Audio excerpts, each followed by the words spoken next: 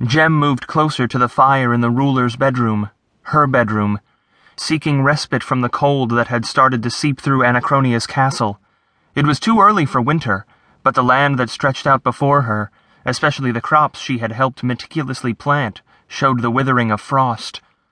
The cold left her feeling lethargic and drained. Taking a seat by the window, Jem brushed a strand of blonde hair back from her face, letting her fingers linger for a moment on the crown that sat on her brow. Some days, it still didn't seem real. Jem certainly hadn't meant to end up as the ruler of a magical kingdom, though to be fair, very few people do. She hadn't even meant to spend the last 2 months there. When Henry Ward had told her the truth, that Jem was his daughter, and that, despite all the pretense, Anachronia was real, Jem didn't know what to do. She'd half wished that the moment could be taken back, but things like that were irrevocable. She couldn't go home to face the people she had thought of as her parents, all these years never suspecting they were otherwise, but Jem couldn't just stand there either. She had run back to the sleep pod leading to Anachronia almost on instinct, hoping for space, or time, or something that would let her make sense of it. If Anachronia was real, then she was needed there. She had, after all, become its ruler. Once she was here, though, there had been so much to do. There had been the settlements out on the fertile land to build, and the dragon to look after, not to mention endless petty disputes between individuals from the spurious and perfidious tribes. They might have put aside open warfare, but they seemed to be determined to make up for it with a stream of small complaints for Jem's arbitration. A knock on the door announced Gulrick, the court's wizard. For once, the young man wasn't dressed in his ostentatious gold robes, but had settled for a simple dark tunic and hose. The gold of his hair spilled over the shoulders. To Jem's eye, the combination worked far better on him, making him look like the good-looking man in his early 20s he was, rather than someone attempting to appear older and more important.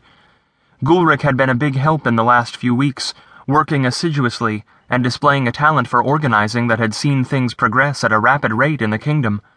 And if part of Jem suspected that he had originally honed that talent plotting against her and the others, Gulrick hadn't shown any sign of going back to it.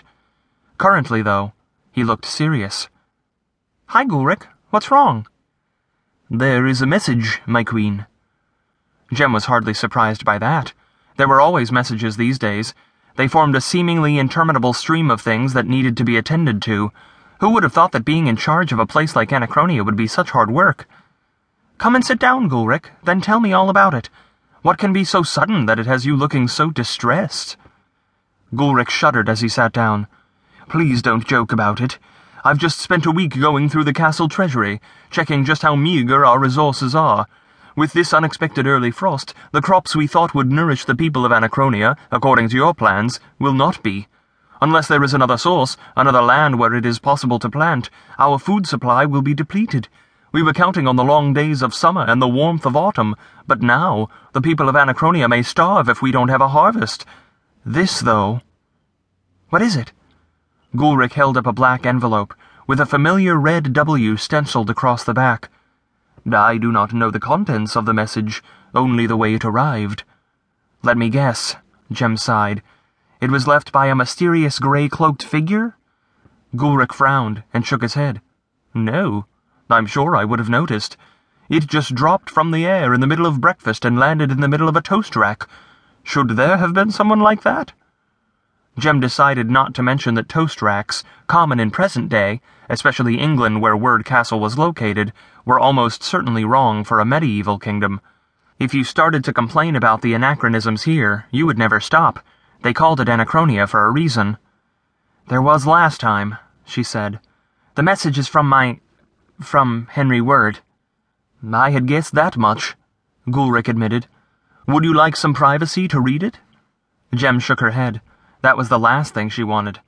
Actually, she wasn't sure she wanted any kind of message at all, but Jem suspected that simply ignoring it wouldn't do much good.